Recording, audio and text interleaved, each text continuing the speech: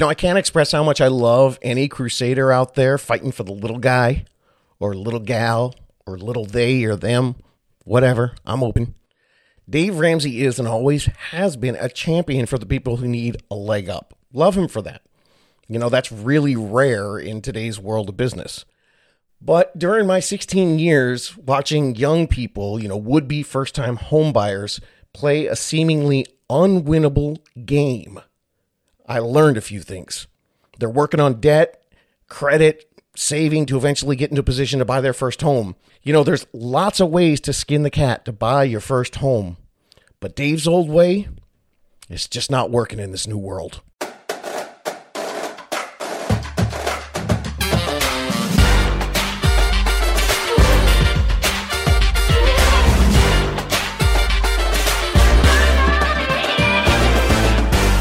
What is up, my How to Buy a Homies? Welcome to the How to Buy a Home podcast. I hope you like that name, How to Buy a Homies, because I love it and I'm sticking to it. I'm David Sidoni, and this is the leading authority podcast for all you first-time home buyers out there. If you're new to the show and you clicked on this because you love Dave Ramsey and you wanted to hear what kind of idiot with just a small niche following would dare blaspheme, well, I know you might think that I'm here going to be spewing hate and talking to people trying to get them to buy homes so I can get rich. Cool. Rad. I'm glad that you're here, and I love that you have an opinion. I've got one too. I really enjoy discord and debate. I can guarantee if you listen to at least a decent portion of my podcast recording catalog, you'll find that I've been disagreeing with Dave's old school philosophy for years. Not in a hateful, make me money kind of way, but in a mathematical way that's best for my clients kind of way.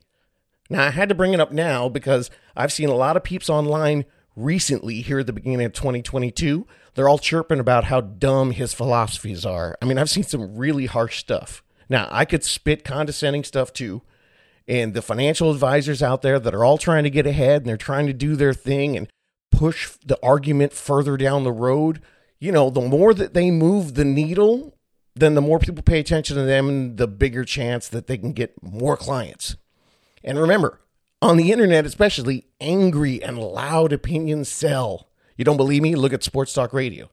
How about the news networks or Buzzline? And my very least favorite of them all, Stephen A. Smith. I say again to you, Stephen, if you're listening, louder does not mean more correct. Look, I don't know if you've seen people dissing Dave Ramsey on TikTok or Instagram like I have. Maybe my algorithm's a little different than yours and you don't have a bunch of real estate stuff on your For You page. But, there's a lot of hate at Dave right now because he tells people to save 20% for a home. So for all the haters out there that are using all the current 2021 stats, yeah, that's how they're getting this great big buzz and getting you to listen to them. And they create a new philosophy on how much you should put down for a house. Now, I've been saying this forever. But you're hearing a lot of, well, you're not hearing it. My lame For You page is. But the headlines are sexy right now, and that's because they have these gigantic stats from 2021 showing that if you bought a home with 3.5% down or 5% down at the beginning of the year, the average first-time buyer this year, they only use 6% down. And these people know that. Well, the average equity that you would have gained by the third quarter of 2021, $56,700. So young people who are just starting to figure out what's going on in the world, by the time you get to Dave Ramsey, you're like, dude, I'm ready to be an adult. Cool. So now you've started adulting. And Dave's advice is to save 20% down. Well, while you're being an adult and working on your debt, you're also looking at Zillow, and the math's not adding up. So a lot of people are barking back. They're going, dude, I could have got in with a low down payment, and I would have made $56,700 on my house this year. Okay. So that's what I've seen out there. Okay, let's get into the debate. As I said, I could scream and yell about how old school Dave is. I could tell you how mathematically it makes no sense that with rent so high and still going up, predicted to be up 7.1% next year in 2022. So that would be this year, actually. And home mortgage rates still being insanely low at 3%. With today's numbers, I have no doubt how right I would be if I just spit that at you. But real estate is fluid and numbers change annually. And last year, that was an anomaly. So the numbers look huge for the people screaming on the internet, but let's get a little settled down here. If you listen to my podcast, I've been disagreeing with Dave Ramsey's philosophy of 20% down when it wasn't so jarringly mathematically obvious. I've been preaching this for 16 years when interest rates were at 7% and when the market was tanking. I've been saying that although I love the care and concern that Dave Ramsey has for all his clientele, he's helped millions of people get out of debt. And for most people, following these old school financial tips, well, it can cost you a ton in this new real world economy, the new real world of low interest rates and out of control skyrocketing rents. I've even mentioned that on previous podcasts, so let's get into it. I got curious because back when I started out in 2006 for my real world first time home buyers, so Dave's formula is get out of debt, save some money, have a reserve, save up 20% to buy a house, buy the house, and then pay it off in 15 years. Cool. Well, when I first heard that back in 2006, when I first started in real estate, I got kind of curious about that order, of what you need to do to make yourself financially secure. Because what that meant was paying skyrocketing rents for at least 2 or 3 years while you're getting out of debt. And then eventually building up your reserve account. And then when you finally get to that last step, now you have this seemingly unsurmountable task of saving 20% down payment for your first house. You add it all up and you could be looking at 5 to 10 years of renting while you're trying to work the safe and stable formula. Yeah, and all the while you're doing that rent, it's your largest monthly payout. So I got curious back in 2006. I did the math and I realized that I completely, fundamentally disagreed with this financial guru who has helped millions times more people than I have and who is known not only for his financial acumen, but his character and his purpose. So my curiosity and experience grew and continued, and I kept doing the math for 16 years now. And I've decided that for many of you, after 16 years of learning all this, in terms of how and when to buy your first home, Dave Ramsey's dead wrong. In a new world of low interest rates, rising inflation, and skyrocketing rents, I keep saying skyrocketing rents. Such a cheesy phrase, but that's the biggest I can get, guys. It's skyrocketing, right? Now, it's so skyrocketing, it's outpacing anything you could do while you're trying to save.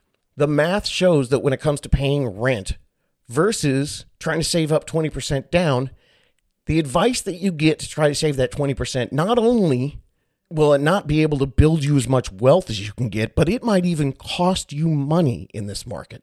And you can agree with me or disagree, it's all good. But aren't you a little bit curious and want to hear the math? We'll leave the judgment to all the internet trolls. I'm going to give you some math and you guys decide for yourself. Buckle up, gang. I don't know if you've seen the running time on this, but this is not going to be a short answer. You can't disagree with a giant like Dave Ramsey who has decades of unselfish works changing, hundreds of thousands of lives. And you can't do that with just a quick, short tweet. I know there's a bunch of people doing that because the 2021 math looks so good and it gets people so psyched up. I'm very aware that Dave Ramsey has a longer track record than me. So before I get into my deeper philosophies and principles, just some of the main overarching ideas about how to financially prepare yourself for the future and build wealth, or before I share to you some of my client stories for people who have succeeded, not just in 2021, but all the way back when in the aughts, right? 2006, 7, 8, and 9, putting 3.5% down or 5% down. And those people did not go bankrupt, even though they went through the biggest crash in real estate history, 2008 to 2011. Before we get into all the philosophies of everything, I'm going to start with cold hard facts, data, and math. I realize that a lot of people out there have passionate, intense thoughts about the philosophies of Dave Ramsey and his teachings, but passion alone without factual data can be wildly unsafe and extremely dangerous. So I'm asking you to stay curious. I'm not here to burn him with hot takes using the 2021 numbers because they're so outrageous and they look so great. I'm not trying to make myself look smart, and I'm not going to smug and look in the camera or into the microphone. That would be even weirder. Why look in a microphone? I do agree with some of Dave's common sense principles, but I do not agree on his philosophy on how to buy a home. Not even close. So let me start with some of the facts from the math. I'll save the deeper philosophical debate until after I've laid out all of the basic, indisputable numbers that led me to flipping on the microphone. So after you get the numbers, then I'll discuss the advanced fiscal philosophies, because there's a ton of them. Later on, I'm going to get into the advanced philosophical financial concepts in detail. But first, let me start with some facts. Facts first. You can't fight math, gang. Numbers always win unless you use zeros and ones to make matrix equals, and then sometimes they kind of suck. So get ready for a whole lot of numbers. And it might not be clear at you on the first pass, but that's what podcasts are for. Rewind it. And you can always go to davidsidoni.com or howtobuyahome.com and read it, especially if you can't sleep. Fact. Dave says never buy a home unless you're debt-free, have reserves, and can put 20% down. I have hours of thoughts on this, but let's start with the numbers. Math time. Okay, the median price in this crazy 2021 market, at the end of the third quarter, which is like almost towards the end of the year, in the United States, it was $374,900. So we'll just average that up, and we'll call the whole year average price $375 at the end of the year, and we'll use that number, $375,000, for clarity. This is a purchase price number that I'm going to use for this example. Now, bear in mind, this is the number that came after the crazy 19% growth of 2021. So as I move forward and I give you examples of what would happen, I'm talking about if you buy in 2022, this means you already missed the fun part, the big sexy super 19%. So these are much more realistic numbers, the numbers that I've been giving on the podcast since 2019 and everyone else before that. Also, the odds are pretty good that that number of $375,000 is not exactly what homes cost in your neighborhood. But since it's the median, we're going to use that. So if you live someplace else where it's cheaper, let's say it's half as much, $187,500. Yeah, that's right. Well, then you can use my numbers in the examples I'm about to give and cut them in half. And if you live more in areas like I live, where it's $750,000 to buy a first-time buyer house, first of all, breathe. It's going to be okay. And second of all, in my examples that I gave right now, you get to double the numbers. Isn't that fun? Okay, according to Rent Guide, the average two-bedroom rental right now is $1,896 bucks. A three-bedroom rental is $2,147. So here's the math. If you're looking at a median home, that's $375,000, where the average rent is $1,895 for two-bed and $2,147 for three-bed. Here come the numbers. And again, these are the non-sexy post-2021 insane bananas growth number. And don't, look back with regrets. It can still look good for you moving forward. Because the reason I'm not going to use the numbers for 2021 is because that's what people are using right now to debate Dave, and any idiot yelling can make that look good. These are going to be the real numbers moving forward. So I did these numbers down to the penny, but when I read it out loud, I sounded like a freaking math professor, and even I fell asleep. So what I did was I rounded it up to make more clear, but these are very specific numbers. Okay, so you're looking to buy the home at $375,000, 20% down, that's $75,000. Now, I'm also going to add an overinflative and a conservative number because it's bigger than what you're probably going to pay. Let's call it 2% closing costs. 2% of $375,000 is $7,500. Again, I wanted to be overestimate rather than under so no one could yell at me. So your total cost to close, that's your 20% plus your closing costs, that's $82,500. With a 3% mortgage interest rate, you're going to pay $1,265 for your principal and your interest. That's the PI in PITI. Okay? Told you it was going to be some numbers. Now, the taxes, they're going to be different everywhere. So we're going to be using the average tax amount of 1.25%. That's going to cost you $390. So you got $1,265 principal interest, and then the PIT, the T is the taxes, $390. And the last I is your homeowner's insurance, that's $50. Don't worry, I'll do the math for you. Total of $1,705. All right. So $375,000 house, 20% down, approximately $82,000 all in, and your total monthly payment, $1,705. Now that, not bad, right? That's awesome. You're $400 less than the average rent for a 3-bedroom at $2,147. So awesome. All you need is $82,000. Crap. You need $82,000. Okay.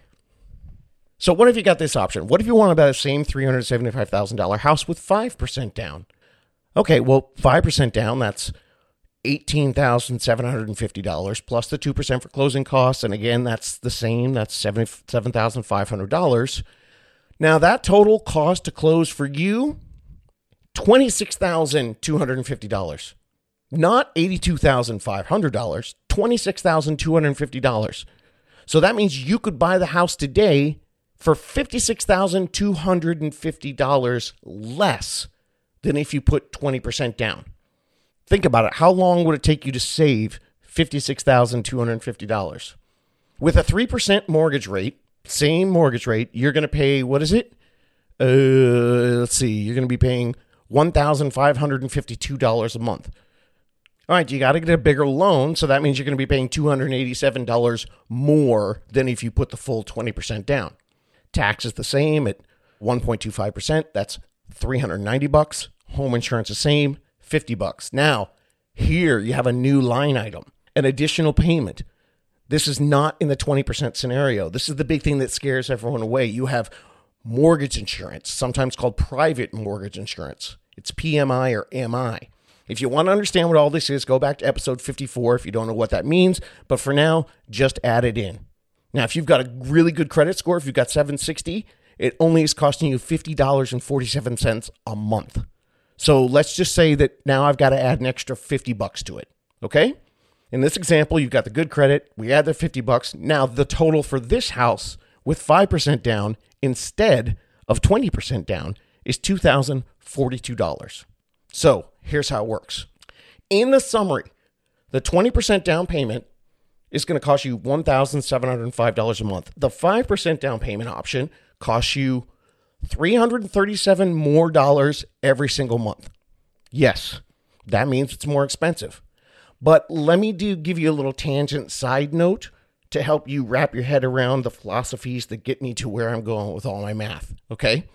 I'll finish the rest of that equation in a minute, but let's think about this. Even if you had the 20% down today, you came to me and said, David, I want to buy a house, I would at least present this scenario to you. Using a low down payment in today's market, not using philosophies that were built 25 years ago, in today's low interest rate market, it might be the better option for you. You could buy with 5% down and you'd have $56,250 in the bank. That is the 15% that you didn't have to put down for the $375,000 home. If you just let that $56,250 sit there in the bank and every month you pulled out the difference, that $337 that it costs you more, you could do that for 166 months, just under 14 years. And that's not going to be counting any of the interest that you might be gaining on your savings, which today it's not that much. But hey, you could move in and have nothing left in your bank account, or you could move in and have $56,250 in your bank account and pay that extra from the bank account for 14 years. All right, so what if you don't have the 20% down? We have more math for you. Remember, cut these numbers in half if you live in a $185,000 neighborhood and double them if you live in redonkulous Southern California or New York or San Francisco. Okay, how long is it going to take you to save $56,250?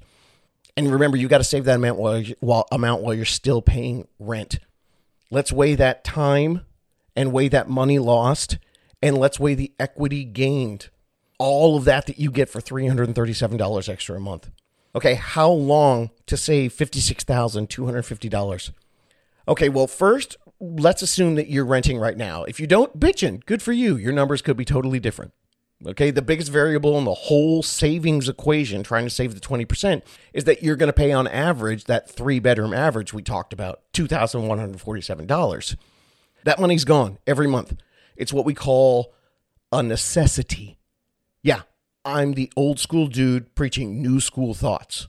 Oh, I called myself old. Drink, age, drink.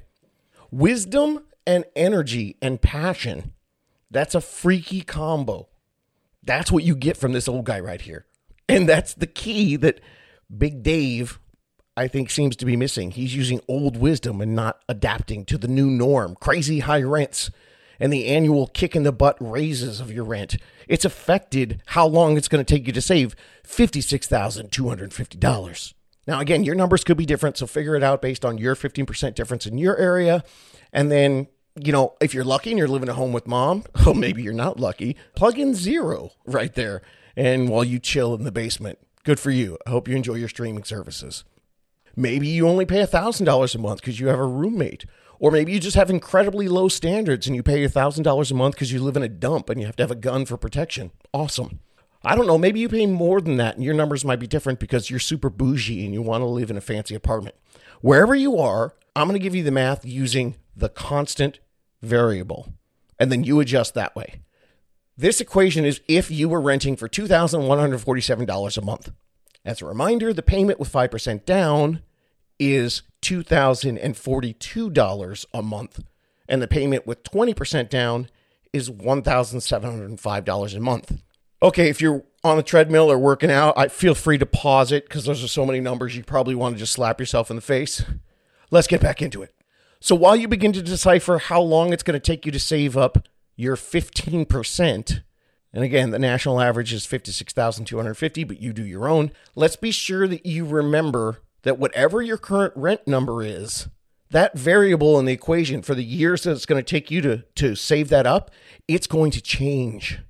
What they say is the old school equation is rents are going to go up 3% a year. 3% will be awesome. In the last 10 years, rents have gone up closer to 7%. And in many places in the United States and Canada, the last 10 years have seen double-digit percentage increases in rent. So keep that variable in mind. Okay, you're saving up $56,250 because you're going to rent and save up 20%. But your budget's going to change annually because your rent is going to be higher. Now, put that in your spreadsheets, you Excel nerds. Whatever you could save this year, next year, your largest monthly bill, it's going to be getting larger. And the year after that, it's going to do the same thing. And that's going to cut into the savings that you're trying to do. Oh, and by the way, the year after that, if it takes you 3 years, it's still going to go up. Okay, so if you're there making your spreadsheet right now, God bless you. And figuring out how long it's going to take to save $56,250, let's go over the two main reasons that Uncle Dave and everyone else tells you want to do the 20%. The 20% guideline is a rule that somebody made up, and here's the main reasons why. Number one is to be safe. I get it, but you're going to see that my retort when I come to discuss the fiscal philosophies, you're going to hear how, in my opinion, many of these philosophies are based on dinosaur old school thinking. Bad, incorrect, old wives' tales. Oh, I can't believe I said, sorry, we need to cancel that term, old wives' tales. That's sexist. I apologize, everyone, but I'm not cutting it from the podcast because I just want to show you that I know what's up. And I think I just proved at 51 years old when I say I know what's up, I'm just an idiot. So anyway, it's based on these old ways of thinking, the fear-based stuff and the fear-mongering headlines.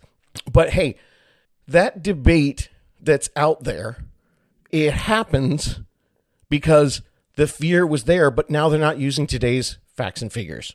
But I understand that's reason number one. Reason number two for the big 20% guideline. Well, the reason number two is because you want to avoid the PMI.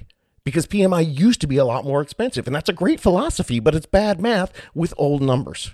We've already established it in the current economic landscape. With good credit, your PMI, quote, savings, unquote, is $50 a month. And in most cases, it's going to go away when the home hits a certain equity point. That's 78 to 80% equity point. If you don't know what that means, I'm not going to take time to explain that to you right now. That's in the PMI episode. And there's a whole bunch of information on that. But for now, just understand that PMI doesn't stay with you forever. I mean, even if it did stay with you for 10 years, which it likely won't, it's still only costing you $50 a month. So you can keep paying astronomical rates while you try to save $56,000 in a unique market when home prices are going up and mortgage rates are going up at the same time. And all of that is to, quote, save $50 a month. That's $600 a year. So even if your PMI stays on the loan for, let's say it does stay for 10 years, then fantastic. You just saved $6,000. But you know what? Since you started listening to this podcast, the home that you looked at on Zillow last night, it just went up $6,000. See my point? All right, for funsies, let's keep breaking it down. Let's do the simple math on saving 20%. Now we understand the differences between the two, so how would you do that? What if you decide, you know what, I really am super conservative, David, you just don't know me? Like, I wear a raincoat if it's even drizzling. Cool. All right, well, assume that you have $26,000, $250 to put the 5% down today, all right? Now, if you want to stick to the 20% rule, you have to save that other $56,250.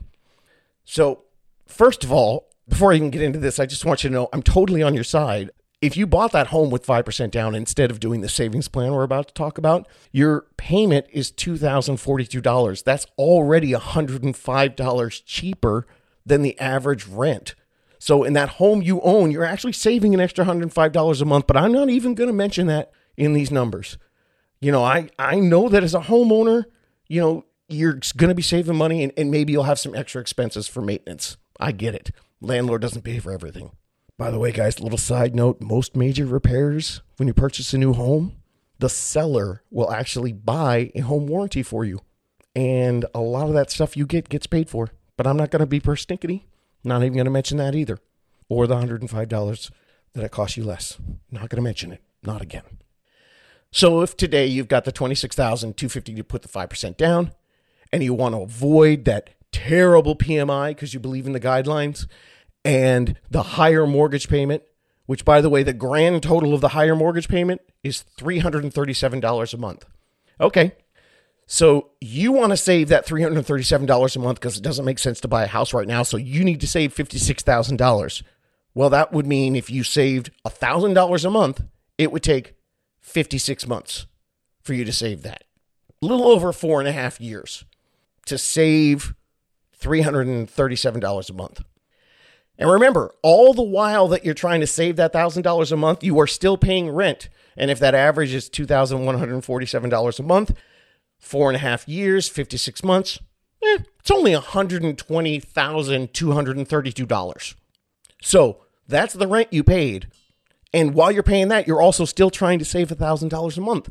$120,232 that goes to nothing. Not improving your financial position in any way. It is the epitome of a catch-22. I've already described what that means. Nothing. Some author made it up. So you got to try to save while you're spending on this necessity need, your housing. So let's get even more wacky with it. Wacky? Dude, come on, Sidoni. All right, let's get even more nuts with it. If you save only $500 a month, because heck, who's got $1,000 extra a month? Well, that's going to take 9 years, and you're going to spend $242,464 in rent. So that's almost a quarter bill down the toilet. I'll get more into this a little bit later when we talk about the fiscal philosophies, but let's keep going with the math because this is so much fun, isn't it? So if you wanted to save 20% down at $1,000 a month for 56 months for 4.5 years, or $500 a month for 112 months for 9 years, and you want to do a true comparison, a real comparison on the numbers of buying at 5% down today versus doing the saving for 4.5 years or 9 years. There's one big thing we don't think about this when we're doing this future prognostication. I guarantee you in 4.5 years or 9 years, home prices and mortgage interest rates will be different. They're not going to be the same. How can you write this equation if the future variable has no way to determine what it's going to be? What do you do? How do you figure this out and say I'm doing the right thing? See what I mean, man? This is not black and white. This is not a simple rule that works for everyone. There are no basic guidelines that work for everybody when it comes to buying a house. It just doesn't work that way. And the main reason it doesn't work that way is because we all buy at different times in the housing market cycles. It's that simple. You can't throw a blanket on top of this and say this is the rule without looking at where you are in the market cycle. And I'm talking big pictures. The entire idea of saving and waiting to save you money in the future, well, it depends on the math. But the math is unknown because we're talking about two things in the future. So the question is, if you're sitting here today in 2022, where do you think interest rates are going to go? And where do you think housing prices are going to go? Now, you have to ask that question no matter what time you do it, but it's never been more important than today. The math depends on how you predict the market. And if you can do that, cool. Quit your job and go become a forecaster, and you won't have to worry about how much money you need to buy a house or down payment because you're going to be a bazillionaire because nobody can do that. However, if you just want to listen to a panel of industry economists and hear their forecasts for 2022, 23, and beyond, it's all in episode 47, 48, 62, and 68 of the podcast. I just regurgitated all these smart guys and gave you all their stuff. The average estimate or forecast from these people, both the people who are negative and the people who are positive, no one's calling for a bubble. But they are expecting modest growth from 2022 to 2025 at about an average of 3.9%. So the home that cost you $375,000 today, well, you multiply that by 3.9% annually to see where you could end up in a few years. Now, the reason I'm using that is because if you needed to save at $1,000 a month, you need 4.5 years. So let's see what would have happened to the house in the middle of 2025, the one you could have bought today for 5% down. So in 2022, $375,000 house increasing at 3.9%. That's going to be $389,625. In 2023, another 3.9% on top of that, $404,820. In 2024, your price goes up to $420,607, and then we'll give you another half a year, right? We said 4.5 years. So instead of getting 3.9, I'm going to give you 1.8%. Don't check my math. I divided 3.9 by 2. I know I'm correct. So that 1.8% extra, now you're going to finish at $428,598. Okay, so the house that you didn't buy today that cost $375,000 today with 5% down, it's now worth $428,598, and you spent $120,232 on rent. So you missed $53,598 in appreciation, and all you missed it while you were already paying the same amount every single month in your housing payment.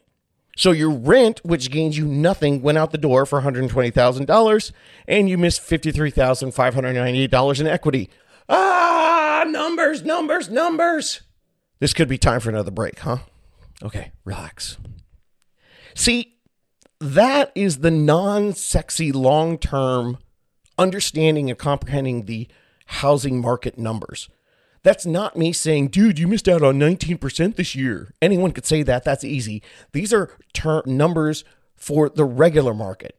But you're hearing people go savage on Dave Ramsey right now because of how much they lost in 2021. Ironically, it was about $56,700, which is kind of funny because that's the difference between 5 and 20%.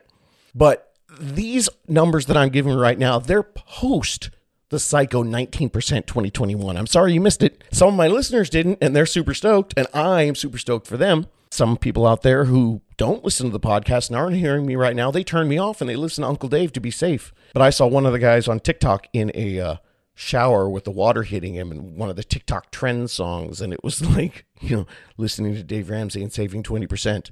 And then the font changed and said, realizing I missed $58,000 in equity. It was awesome. But again, those 2021 numbers, they're just candy. The real numbers that I just gave you, those are going forward. Now, are those numbers going to last forever? No. But I've been doing this since 2006, helping first-time buyers, and I tell them exactly the same thing I'm telling you right now. If you're running the long-term numbers, as long as you're going to stay in place for 7 years, approximately, around that, the numbers work. My belief is that the housing market is fluid. And I say my belief, that's true. That's what happens. It goes up and down. That's not a belief, that's a fact. Sorry, I'm into believe. I love Ted Lasso. So it is a fact. The housing market will go up and down. My belief is that you can't drop a blanket statement on anything, especially when it comes to housing, without taking into account one giant factor. When it comes to housing, all guidelines should adhere to this one thing: the individual client's long-term personal and financial goals related to home ownership, and how those goals line up with today's current market conditions. Wherever you are, hit the 15-second rewind. Listen to that again. I'm not going to repeat it. Blanket statements are for the undisciplined people who need uber structure, or they're going to run up their credit cards or spend money in this stupid way. And, basically for a lot of you guys out there, if you're ready to adult even just a little bit and ready to make a plan for yourself, you can plan an extravagant lifestyle and be as bougie as you want, or you can be one of those crazy frugal people. The time to get the research so you can take advantage of what's happening today is right now. Love you guys. I don't know squat about your individual position, but I do study my butt off, and I have provided hours of podcasts on the cost of waiting, as well as regurgitating predictions and forecasts from the best economists in the world. They say that in this equation, if you want to save to 20%, so you can save $337 a month because you want to play it safe and you don't want PMI, you're going to have to save $1,000 a month for 4.5 years, and the house that you could have bought today at $375,000 is now worth $428,598, while you spent $120,232 in rent while also needing to save $1,000 a month. So how's that $337 a month savings feel now? Oh, and I didn't even mention the rent increases that will incur over this time period, or the fact that when interest rates go up, your payment is going to be hundreds of dollars higher. You see, yelling that point doesn't make it any more true. It's just true. Waiting in today's market will cost you. The math says so. All right, if you disagree with the forecasts, I get it. I understand why you could feel that way, so let me do the math for the it's safer argument. I'll go totally negative. So what if home prices go down in the next 4.5 years? Well, first of all, it's not going to start immediately because it's still bananas out there, and there are 20 and 25 people writing offers on every single home, so prices have to go up for at least a little while longer. But I'll do it. I'll go totally negative with you. Okay, so we'll humor you and say that happens. Now, if the Valentine's Day massacre happens and everything drops 10%, there's probably going to be all kinds of upheaval in the economy. And, that means we're going to have to worry about interest rates and how that could affect things for you. Now, if you're a total real estate nerd like me, again, ladies or gentlemen, I'm taken. All right. So my wife is very excited about all the intricate real estate history stuff that I can tell her. In January 2021, we had the lowest interest rates in history at 2.66%. So, I don't have a magic wand or a crystal ball I do have a Harry Potter wizard stick. Cost me like $60. Thanks, kids. Anyway, look, if interest rates change a little bit, then it could be something they need to do if we do hit some kind of weird recession. So let's just say that on Valentine's Day, everything drops 10%, okay? And I'm still humoring you in this scenario that could ever happen, because it can't. So anyway, an incredible twist of fate. Suddenly, on Valentine's Day, 1 million new homes appeared, and they went on the market. And that started to change things a little bit. In a $375,000 home, it didn't go up anymore because there's so many homes on the market, and the market starts that 10% drop. By the end of the year, these magical, mystical, enchanted, impossible inventory homes, they've reduced the price. Well, let's say mortgage rates go up. Okay, so the homes have dropped from $375,000, 10% to $337,000. Okay? Well, now, if the mortgage rate goes from 3% to 4%, then your payment, it's only $10 less. So you're getting the same house at this huge discounted price, but if the mortgage rates move even 1 point, you're still paying almost exactly the same as if you bought it at 3%. And that's just one variable in the whole crazy, the market's going to drop. So I'm done humoring you now.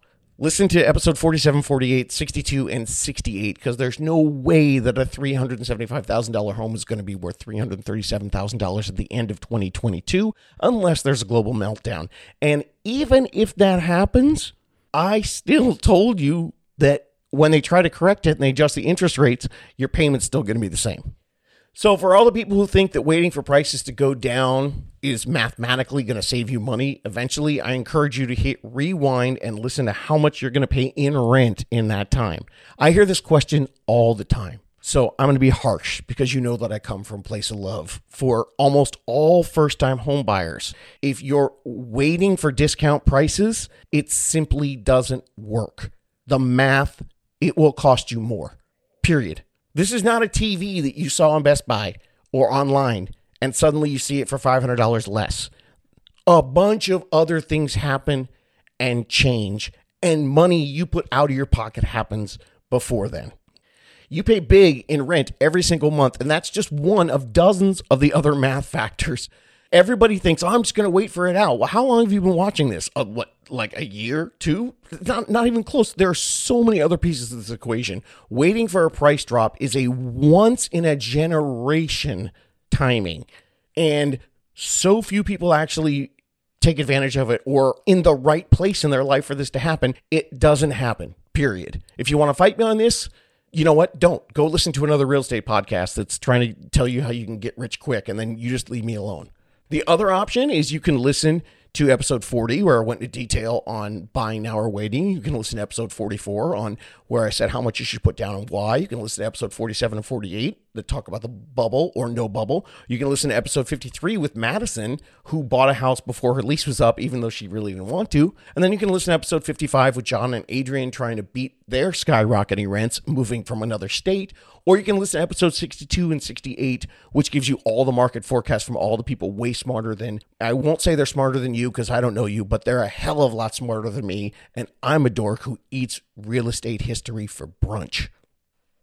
Then and only then, if you listen to every single one of those episodes and you still have what you think is a well thought out question, then send me an email and I'll see if you're part of the crazy, exceptional 1% of the people where your personal situation, it's really better for you to wait. Spoiler alert, it's not.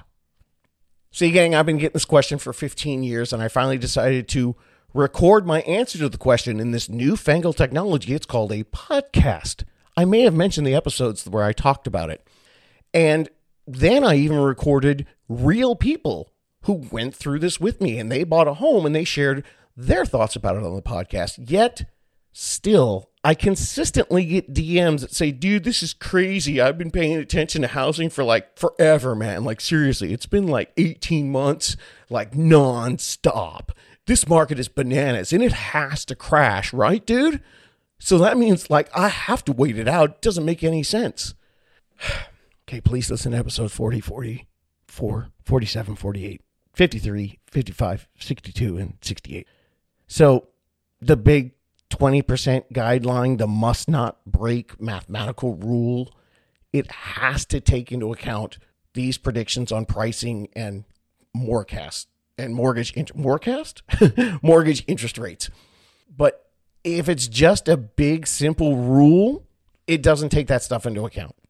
Remember the better thought that I gave to you guys, that decisions should be based on the individual client's long-term personal and financial goals related to home ownership and how these goals line up with today's current market conditions. Now, why isn't that on TikTok? Why isn't that the big popular thing that people are screaming to get you to come buy houses with them? Because it's boring as crap, but it makes sense. It's not actually as simple for everyone to digest, but with the right direction, I believe that you, as a listener to this podcast, can benefit so much more. And the math is going to back it up. This is still the math section. Sorry, gang. More math. The money you put towards a home down payment, a percentage of that would be going towards your principal pay down of the home instead of being thrown away. What does that mean? There's mountains of data on that, on how the longer you own something and pay it down, the more appreciating asset that you're going to be creating, which will then increase your wealth. We did the 4.5-year model, you saving $1,000 a month to get 20% down. You would have paid $120,232 in rent, which goes towards nothing. Or you could have purchased a home, paid that same monthly payment, and a percentage of that goes towards the home. Yes, that's an asset that you own. Will the entire monthly payment that you pay go towards reducing the principal of your home? No. Is it a debt? Yes. Does Dave Ramsey hate debt? Yes. Am I going to keep asking rhetorical questions? No. Look, a portion of the money that you would already be throwing away monthly on your rent can go towards decreasing the principal on that new house that you own. It's something that you own. It's called managed debt. This is not a credit card payment for something that you bought a long time ago and you shouldn't have bought anyway because you couldn't afford to buy it cash at the time. This is managed debt for a necessity item. Necessity meaning it's something that you're going to have to pay for anyway. And if managed correctly, it can be a large portion of your future for financial portfolio. Woo, try saying that. Future financial portfolio. And you know what? For a lot of you, it might be the biggest part of what you're doing forward. You're taking the same monthly payment, your largest monthly bill that you pay, and you're putting it towards something that you own. And if you stick with it for years, it's going to go up. And yes, it will go down. But historically, in every housing market except one, the giant crash of 2008, if you own a home for 10 years, and they did this all the way back to like the Revolutionary War. I have no idea how they figured out housing stats back then. But if you own it for 10 years, you always come out ahead. So if you're saving for 20%, well, that you don't even start that process. That's where your rent money goes. If you decide to transfer it with 5% down, your rent money goes into a conservative, historically appreciating asset, which currently costs you about the same rent that you already pay, that you're getting zero return.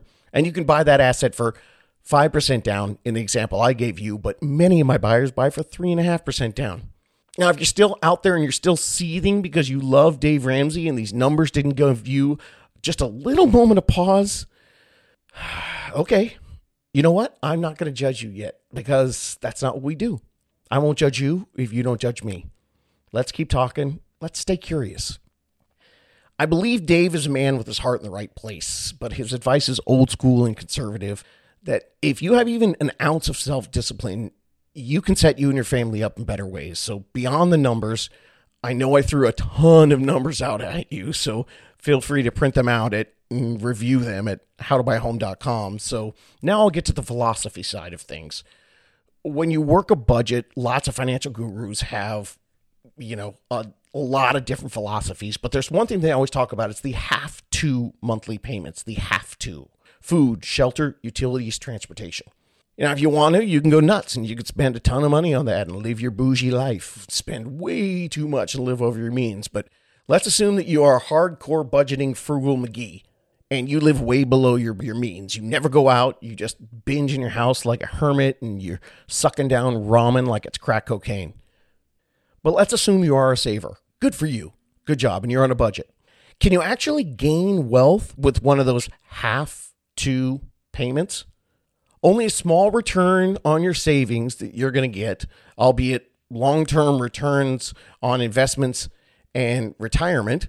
And don't forget, those savings and investments are not part of your have to. So let's go back to that. Your have to: food, shelter, utilities, and transportation. Can you somehow gain with that? Well, there are schools of thought that believe it's time to change the old school dinosaur narrative. For those of you that live in the real world of the 2020s, your rent is a have to payment every month, shelter, and you can turn it into a long-term wealth builder. Imagine your car payment went to an appreciating asset instead of a depreciating one. Or imagine that for those of you who don't drive, that you had a $50 a month bill for electricity. I assume that all of you have electricity because you're listening to the podcast and you need to electrify your device to put me into your ear holes. So let's say that your $50 a month electricity bill was $2,000 instead of $50. What if you could buy a generator that costs you $2,000 a month payments, but the $2,000 a month payment that you pay for it actually goes towards owning the generator. So sometime you wouldn't have a bill anymore. You see where I'm going with all this? Yeah, you get it, right? So yeah, the generator costs, surprise, $375,000. See, it's a debt, but it's a have-to necessity that you are already going to pay anyway. You need electricity, you need a roof. In 2020s, we're here now in this new current market when you can borrow money for such a low interest rate for that have-to payment. Why would you try to work to save the larger amount? Because we know your rents are going to go up. And the one thing about buying a house is that it's fixed. It stays. For many of you, including me in the 1990s, this is a have-to that for some reason just seems scary to you, like it did to me back in the 1990s. And I couldn't figure out a way in the simplest terms to make it work for me. The day that you start renting, this becomes a have-to payment.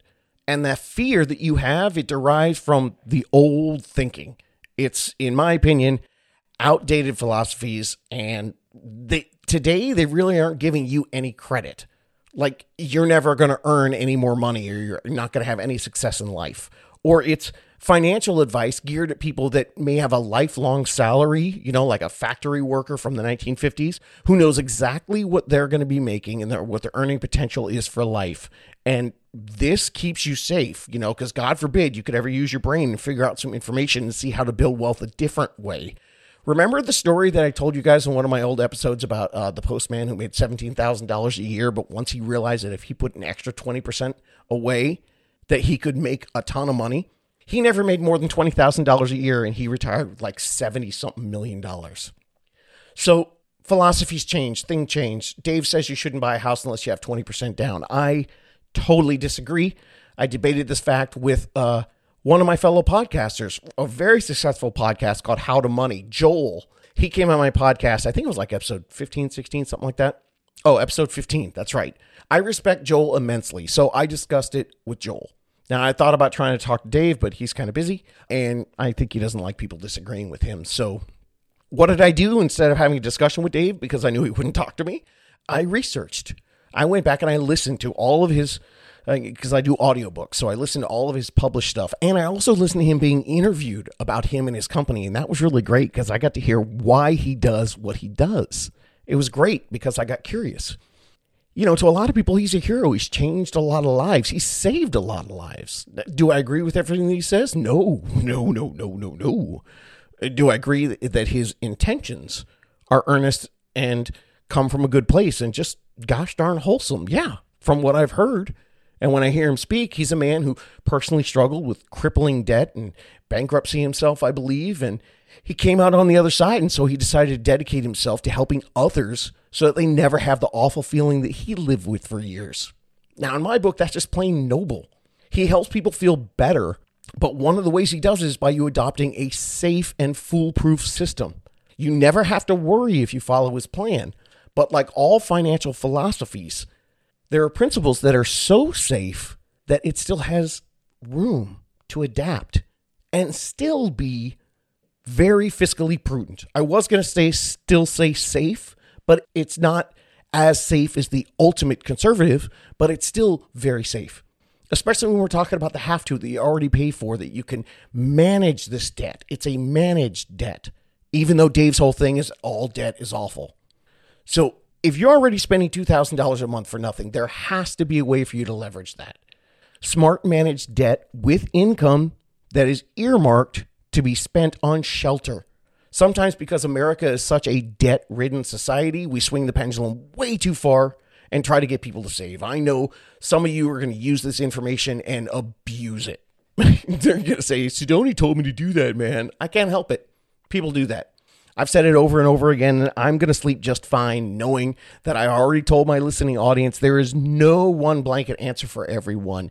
Yet, people are going to do it. But I know I've told you this over and over. There isn't one answer.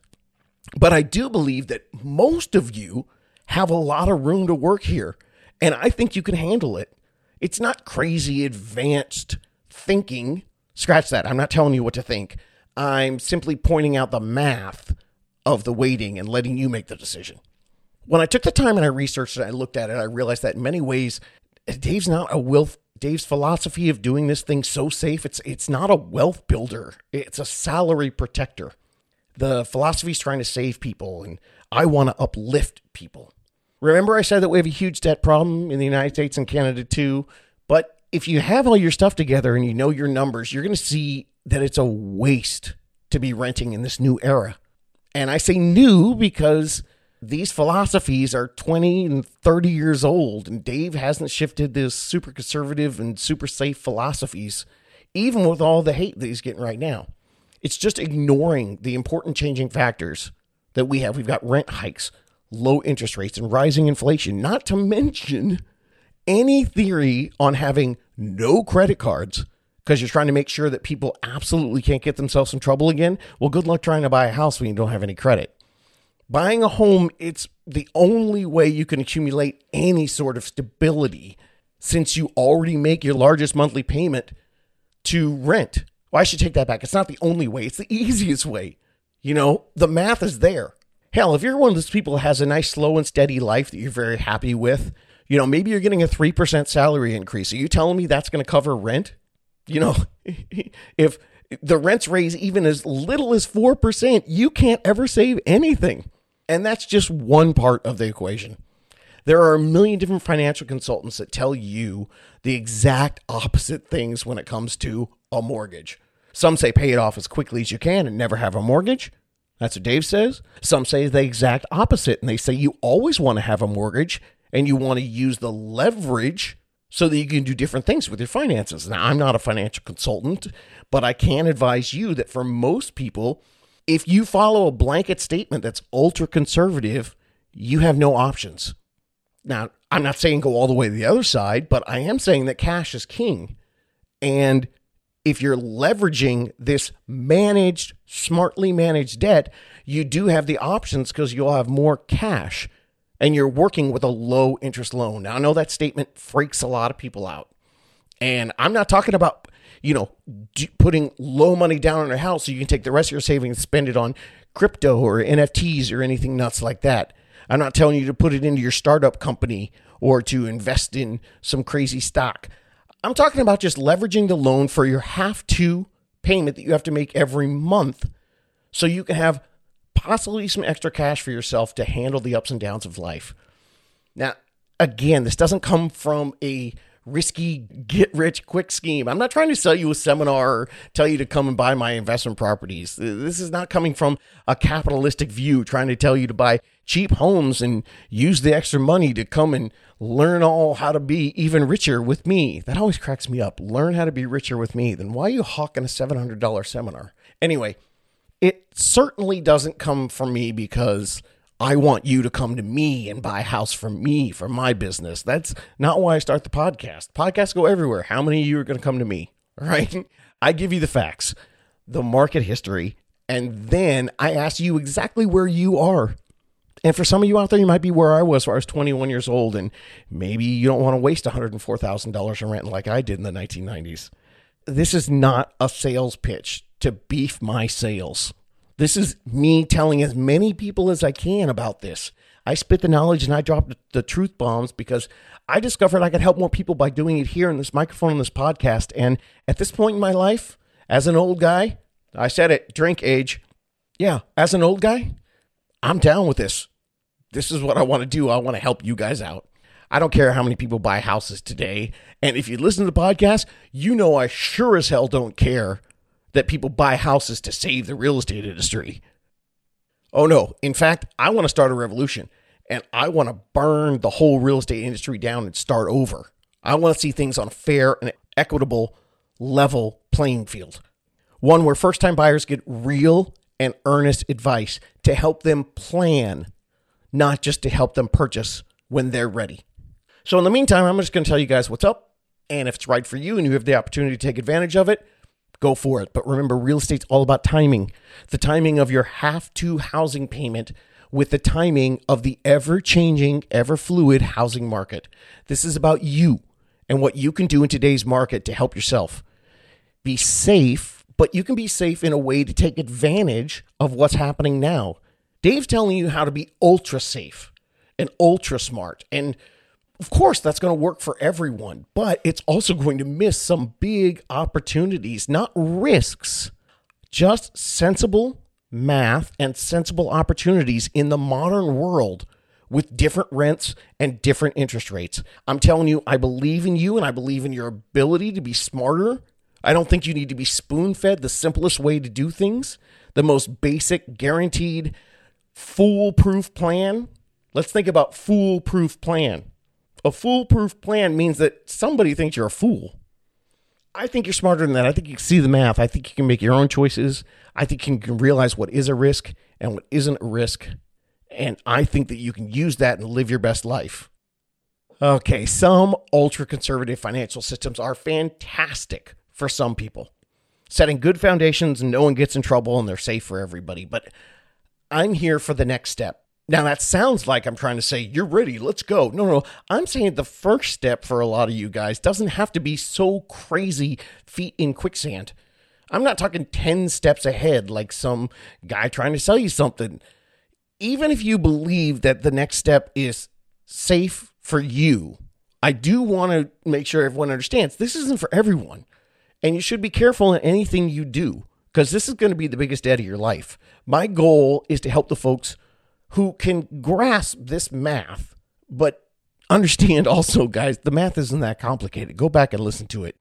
It's not something a lot of people in the industry take the time to explain to you, and that's why I started the podcast. My intention comes from that place. I want to educate as many of you as I can. And why? Well, because just like Dave's got a backstory, I've got a backstory. I didn't go bankrupt like Dave did, but, I didn't have my life destroyed. But you know what? Someone could have told me back when I was 21 years old that maybe if I thought about buying a house instead of renting and spending $104,000 of rent over those 8-9 years when I lived in Hollywood, that I would have financially set myself up with hundreds of thousands of dollars instead of just getting back my $1,500 security deposit when I was 28 years old. I agree with Dave on being a person who once missed out on financial opportunities. His was a lot deeper than mine. He went bankrupt. And I learned something. I wasn't destitute in my 20s, but I did learn how much I missed. So I'm trying to educate you and help you guys be financially free. When I started the podcast, what's really interesting is people used to ask me, why are you wasting your time giving this free advice away to people who are like our lowest paychecks? How does that make any business sense for you? You know what's funny? You know what I used to say? I used to say, well, because I want to be the Dave Ramsey to first-time homebuyers. Like Dave, my goal is to help as large of an audience as I can and make good decisions for a topic that I just feel isn't discussed enough. Kind of like the same way he feels about savings. It's not being discussed enough in America. I think first-time home buying, you're not getting enough good advice. You're not getting talked to. I've seen the math work when mortgage rates were at 7% back in 2006, and I've seen it work recently at mortgage rates at 2.66%. A lot of times, in a lot of places in this country, rent equals mortgage. Now, if you made this decision that you don't want to live with your parents forever and that you don't want to rent forever, what's next? Well, that means you're going to buy a home. Part of that decision should be based on the fact that when, not if, when interest rates go up to a 4% interest rate or 5 or 6 or 7%, well, then the math starts making way more sense that you need to get that mortgage as soon as you can and lock it in. Because remember, you're going to lock in a low payment, and those low rates are the lowest in history, and they're going to go up while you save the 20%. And that means that you're going to be buying less house with the exact same monthly payment. Does that make sense to you? If it doesn't, please don't blow this theory off until you understand it. Though because of where the rates are right now, and because prices are moving, this is a huge decision that you need to be jumping into right now. And you need to understand all the math, all the market trends, all the calculations. There is no blanket statement. I wish there was. I'm sorry, guys, there isn't. Bless your heart, Dave, but I totally disagree with you on this one. I'm sure this rule, when it was originally made, rates were probably double they were today, and rents were a lot cheaper and not out of control. Now, if you're not good with money and you can't figure this all out, then maybe going safe is a better call for you. Go for it. That's fine. Save your 20%. But if you're feeling stuck, if you're feeling like the system screwed you and you won't ever be able to make this work, and you want to understand your options, be curious about this, not judgmental, and let the math be your guide. This is a message for the 20-somethings that think the system is rigged. This is a message for the 30-somethings out there who want a lifeline. This is a message for the 40 and 50-somethings out there who are trying to build a legacy now instead of just survive. I mean, these are some positive options to help you beat the system. And damn, I feel you. 20% down just feels like a lot to have to save. So maybe that's not your option. And if you are one of those 20-somethings right now who's hearing this and you're realizing you can take advantage of it and not pull a Sidoni in his 20s, dope, go for it. And maybe you're afraid. I understand that. Being super safe and living debt-free, it's the most basic way to live. And of course, it's the easiest way for you to avoid any failure. You can hide all your money under a rock and you're definitely going to be safe. And you can also go the other way. You can take all your money and you can buy Bitcoin and trading cards and NFTs and do all kinds of crazy things. But the world isn't black and white. And there's a huge valley in between those two extremes. And somewhere in there, probably even over more towards the conservative side, you can safely still take advantage of the current marketplace and build your wealth. Dave is old school and holding on to an old idea. And you know what? The old guard in real estate's doing the same thing. 20%, it's an idea from a simpler time.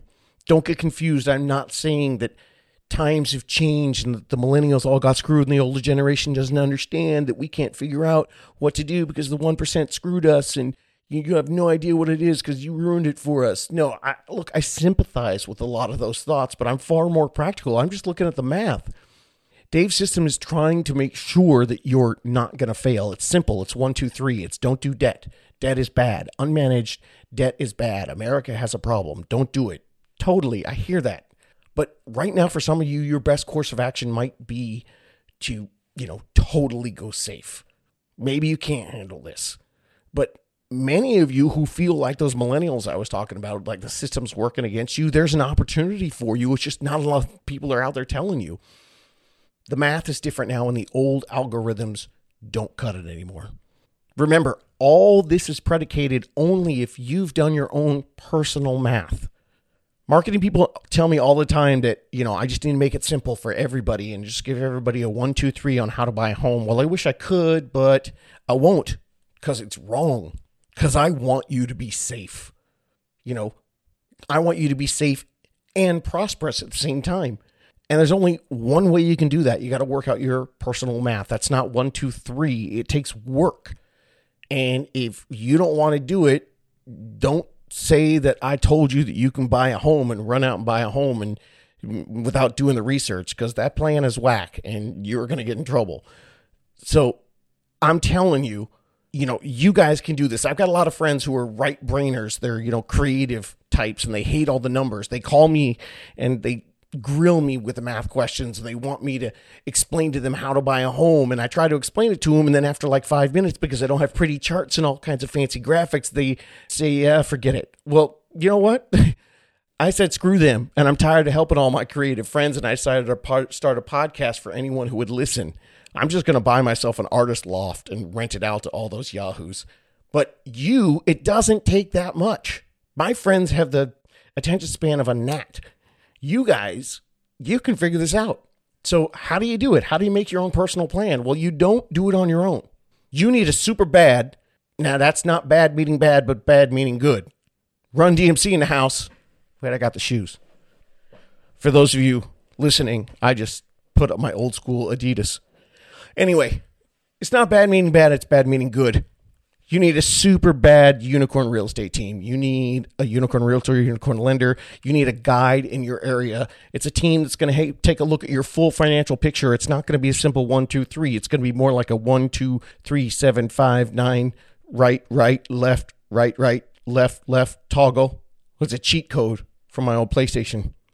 Anyway, if you're still out there and you're still listening right now, God bless you. You really must want to figure this out. Or you're Dave Ramsey's legal team and you're getting every piece of information to build a case against me. Hi, lawyers. Remember where I said all the stuff that I believed in some of his philosophies on debt management and that I thought it was really helpful for people? Cool. Please don't sue me.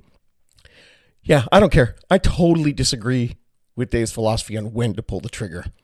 And if you'd like to do it and you're curious and you want to go deeper into your own personal numbers, then if you want that, the easiest way to do it is just reach out. Send me a DM, David Sidoni on Instagram. It's also davidsidoni.com or howtobuyahome.com. Just fill out the information, and I'll let you know if we know any good unicorns in your area. I've had hundreds of buyers that have listened to the podcast, and I've hooked them up with someone in their area who helps them with their own personal situation because it's the right thing to do. And I really believe in this. And like I said, if you want to reach out to me and send me your questions, that's awesome. That's cool.